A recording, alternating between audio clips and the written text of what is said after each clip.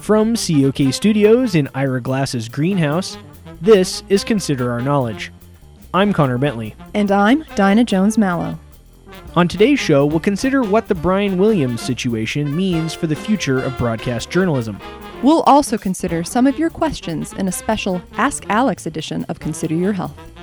And we'll consider which Frozen character I am. Stay with us.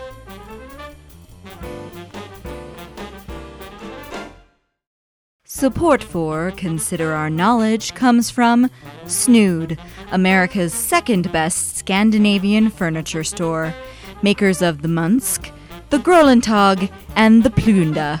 Snood, more expensive than IKEA and harder to put together.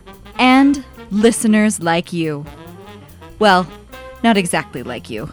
Most of our listeners are cheapskates who think this show can be done for free. Well, guess what? It can't. This is Consider Our Knowledge. I'm Connor Bentley. And I'm Dinah Jones-Mallow. Last week, NBC Nightly News anchor Brian Williams came under fire for lying about his experiences as a reporter embedded with troops during the U.S. invasion of Iraq in 2003. Williams had claimed that the helicopter he was riding in was forced down after being hit by a rocket-propelled grenade, but that was not the case. Williams apologized for his mistake and blamed the fog of memory for his inaccuracies. He has taken a leave of absence while NBC conducts an internal investigation. Trust is something that news anchors and reporters rely on for their credibility with an audience. And now that trust in Brian Williams has been shaken, what will it mean for his future and the future of journalism? We're joined here in the studio by former NBC News anchor Tom Brokaw and our own Cordell Nutbrock to discuss what the far-reaching implications of the Williams situation might be. Welcome to you both. Good to see you. Nice to be here. Tom, I'd like to start with you. You preceded Brian Williams as the NBC Nightly News anchor, and you know him well. Indeed I do. Why would he make up a story like that? Well, Dinah, as you know, all reporters are storytellers. Brian Williams is a storyteller, and storytellers can't resist a good story.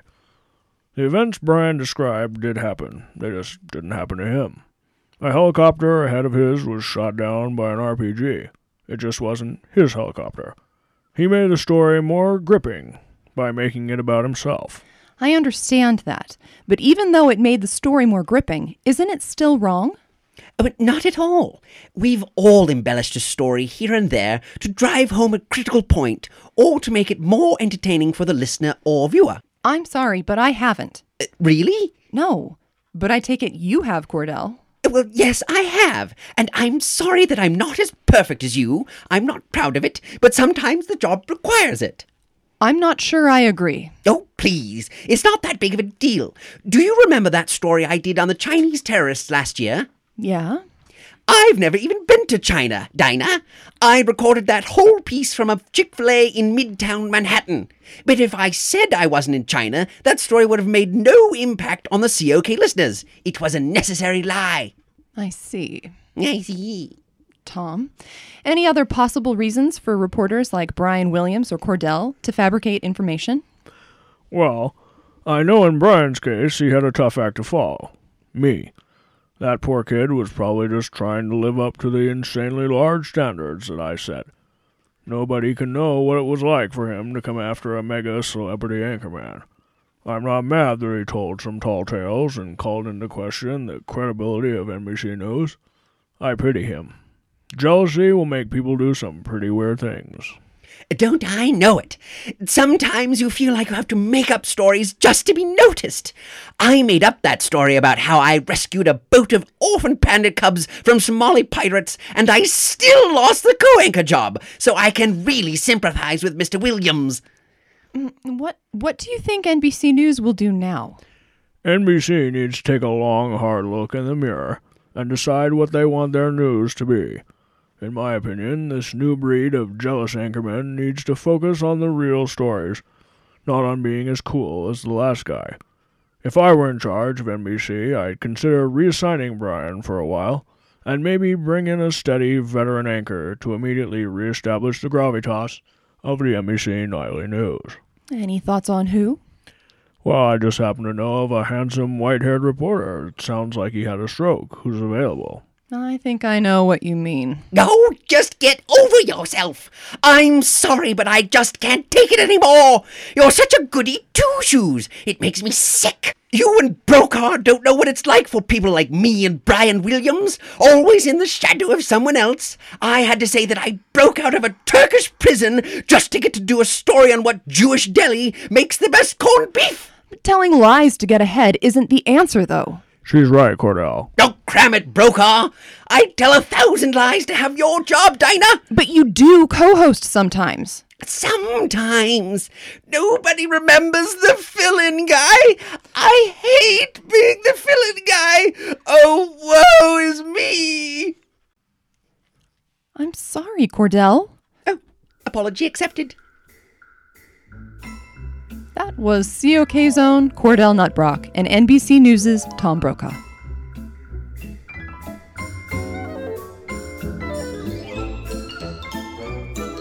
Now we turn to our Consider Your Health series. Today, Alex Truman will be taking your questions in a special Ask Alex edition. Good to see you, Alex. Hello, Cotter. We have quite a few people who want to ask you a question today. I'm looking forward to it. Well, let's go ahead and start with a call from Terry in Eugene, Oregon. Hello, Terry. Hi there. I'm curious if there are any homeopathic or non-traditional ways to combat measles. No. The measles vaccine is really the only way. I encourage everyone to get vaccinated and make sure to take precautions if they know someone who is infected. Oh, because I don't believe in vaccines, and I like to make my own medicines for me and my family. I'm sorry to hear that. If you're really concerned about the measles, I would urge you to reconsider your position. I do think some homeopathic remedies work well, but they don't do anything against the measles. So there's not like a tea or a poultice or a type of balm I could make that would prevent us from getting measles? Nope. We have a lot of fresh taro root and eucalyptus here at the house. Would that be good at preventing the measles? Not in any way. What about shea butter? That stuff is killer. Oh, yeah, that'll work. Oh, really? No! Bummer. Let's take a call from Oscar in Los Angeles. He also has a question about the measles. Hi, Connor and Alex. I'm concerned about this measles outbreak that started at Disneyland a few weeks ago. It's got me pretty freaked out for my health and my kids' health because we go to Disneyland all the time. All these people who haven't vaccinated their kids are putting us at risk. Is there anything I can do? Well, Oscar, I know that the prospect of getting measles isn't fun, and that anti-vaccinators like Terry have made things difficult for everyone. I take it you and all your kids are vaccinated? Oh, yeah. I'm not messing around. It just really sucks because my kids really like Disneyland. But now I'm afraid to go. I know you probably don't want to hear this, but I would avoid Disneyland and any other theme park for the foreseeable future. It's just not worth the risk. I understand how those places can be fun, in theory, but due to my intense motion sickness, I haven't ever been able to enjoy them. Try to find some activities that don't involve so much possible contact with random unvaccinated people. Like what? Well, puzzles are always fun, or Boggle. My heart murmur and sensitivity to sunlight forced me to play inside a lot as a kid, but I still had fun. In many ways, Boggle is just as exciting as the rides at Disneyland. It's a roller coaster of words that won't put your health at risk. Okay, I guess. Thanks for calling, Oscar. We have one last caller, Mike from Anaheim. Hello there, huh? I just wanted to say that all this talk about the danger of getting measles at Disneyland is complete nonsense. I happen to know for a fact that it's totally safe now. Hold on, Mike. You sound a lot like Mickey Mouse, whom I interviewed a few weeks back. Nope, huh? My name is Mike, and I live right here in sunny California Adventure. I mean, California. I see. So you're saying that there's no more measles at Disneyland? That's right, kids. In fact, I heard a rumor that there weren't any measles cases at all. It was just a lie created by those mean people over at Knott's Berry Farm. If any theme park has measles, I bet it's them. They're dirty. Well, Mike, without any hard proof, I cannot advise anyone to go to any theme park right now, especially if they aren't vaccinated. That sounds like a bunch of crazy science talk. I bet some good old-fashioned Disney magic would take care of those pesky measles. No, it wouldn't. Literally, the only way to stop the measles is to get vaccinated.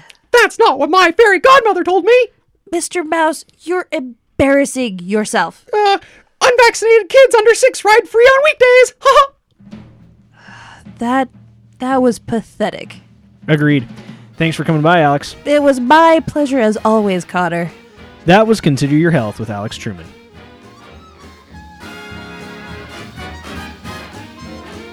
That's all for this episode of Consider Our Knowledge. If you'd like more from the best-looking news team in public radio, go to our website, considerourknowledge.com.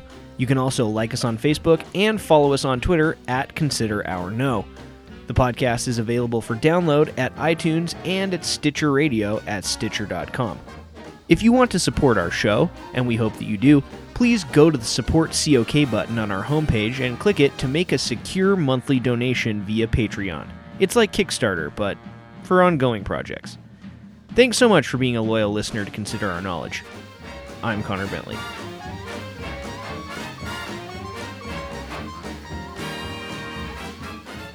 That's right, kids. In fact, I heard a rumor that there weren't any measles. Almost.